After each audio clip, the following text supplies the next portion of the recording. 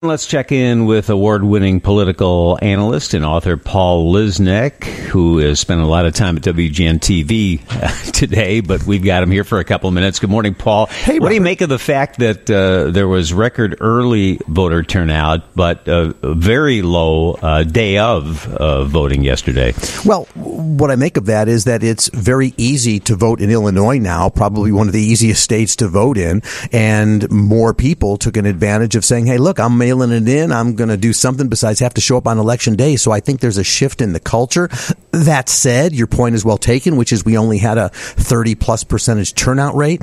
And in many ways, of course, that's pitiful for a city this size, especially one that's undergoing kind of an identity crisis right now in terms of determining a new mayor and a city council and which direction the city wants to go in, progressive versus more conservative. Given that the highest turnout was along the lakefront and also northwest and southwest, what does that portend for the two candidates now?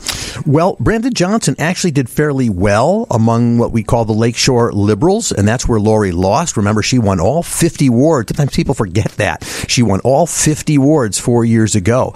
But what that portends for him is that it would suggest, as you look at the overall numbers in a general way, that Vallis did very, very strong, not only winning the most wards, but with a strength. And so the bottom line is going to be that I think that Brandon Johnson would need both Mayor Lightfoot and Chuy Garcia to get behind him, suggesting that their supporters go for Brandon Johnson. That looks like it's his only and main path to victory, but even that will be a tough road for him.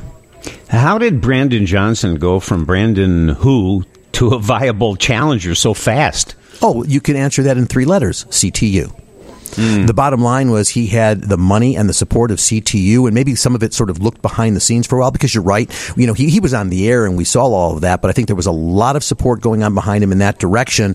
And that's who in fact, they gave him so much money that I believe in his campaign financing documents, he had to list them as sort of a sponsor, one of the sponsors of the campaign. If he becomes mayor, it creates an issue for him because, he has to negotiate with the CTU, right? So in many ways, people will say, wait a minute, you're negotiating with yourself. That's where your heart is. That's who you are. But Paul Vallis will face the accusation of he's got to negotiate police contracts if he's the mayor and he has the support of police. So in some ways, it's just the territory that comes with the job. Johnson seems to be a very effective campaigner. He's got quite a personality, doesn't he? He does. One of the things that did surprise me last night, to be honest, was, in my view, the campaign should have started this morning. Paul Vallis took the high road in his comments last night. Everything was just a thank you, and we look forward to doing good things, and people concentrated on the issue. In fact, he started off by saying, I received a call from Lori Lightfoot, and let's give her a round of applause.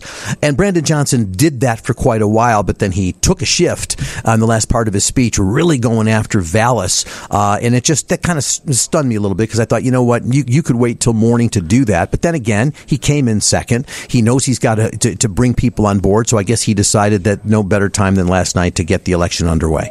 Didn't you think that the graceful speech that Mayor Lightfoot made last night, that part of her personality is what was lacking during the campaign, and you could argue during her administration? We have to remember, and we kind of talked about this last night a little bit, Rahm Emanuel had in very much so the same kind of reputation that Lightfoot does in terms of being, sort of distant and hard-headed and all of that, except then, remember, Rahm put on a sweater at the last parts of his campaign for his right. ads, and everyone, oh, wait, that's our uncle. We like him now. So Lightfoot, tried to do a little of that towards the end. I think it was just too late in terms of doing it. But I will say, in our coverage last night, I basically turned to the panel and I kind of said, is there anybody here that thought that at 8:44 p.m. on election night, Mayor Lightfoot would be conceding? It took everybody really by surprise that she saw it so quickly. But then again, she saw the writing on the wall and she took the high road.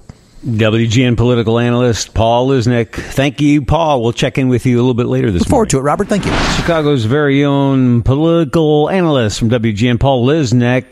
Good morning, Paul. And what I'm wondering about at this point, do you think other big city mayors are a little nervous about what happened here last night with Mayor Lightfoot in this post-pandemic high crime inflation era?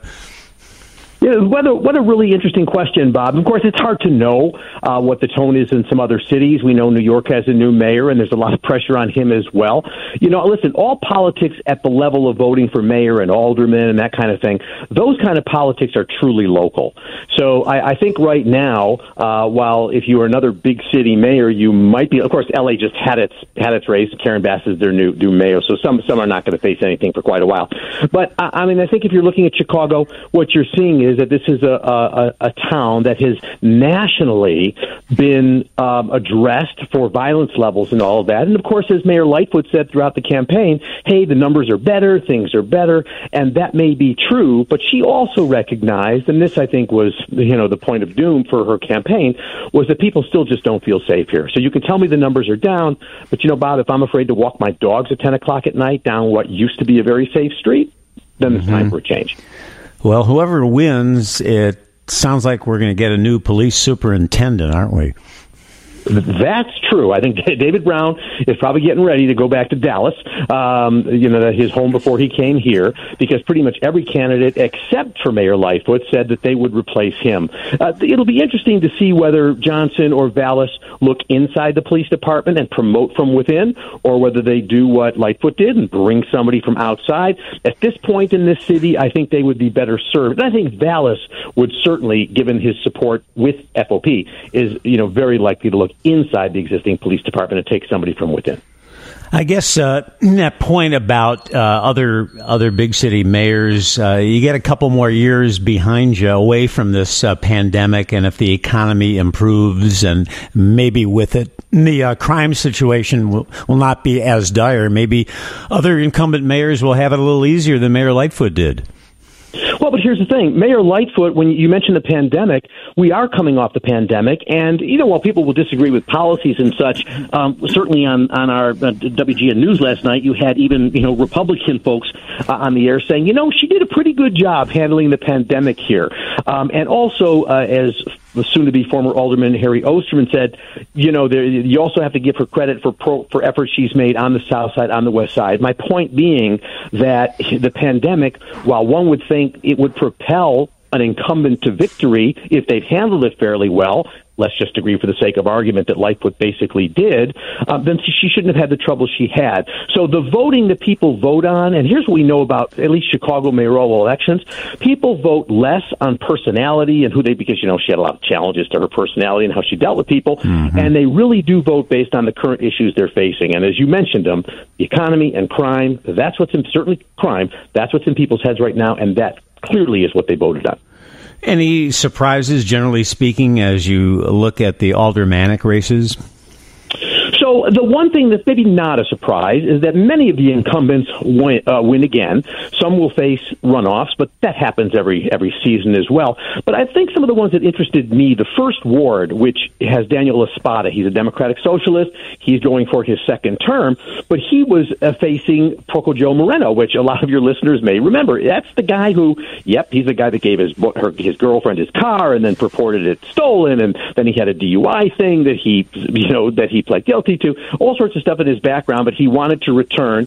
He came in fourth out of a four-person race with only about 8 or 9%, so the folks of the first ward weren't having it. And I think it's also interesting that who will be in that runoff with current Alderman current Alderman Laspada is going to be, Sposato actually won his ward outright, but the other person is going to be Sam Royko, and if that name Royko is familiar to folks, that's Mike Royko's kid, the famous journalist, who once famously said the lowest form of life is an alderman. So, hey, his son wants to step into that world. I think the 11th ward was really interesting, too. That's Daley territory. That's the ward that Mayor Daley and his family ruled for decades.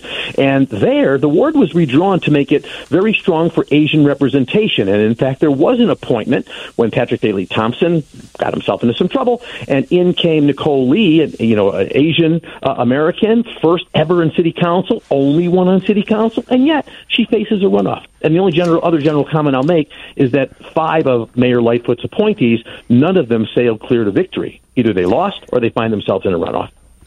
And with only 2 two now as we head for that April runoff, and Brandon Johnson going from relative obscurity to where he is now rather quickly. The polls showing that widespread between those two going into last night, that's going to get pretty close, don't you think?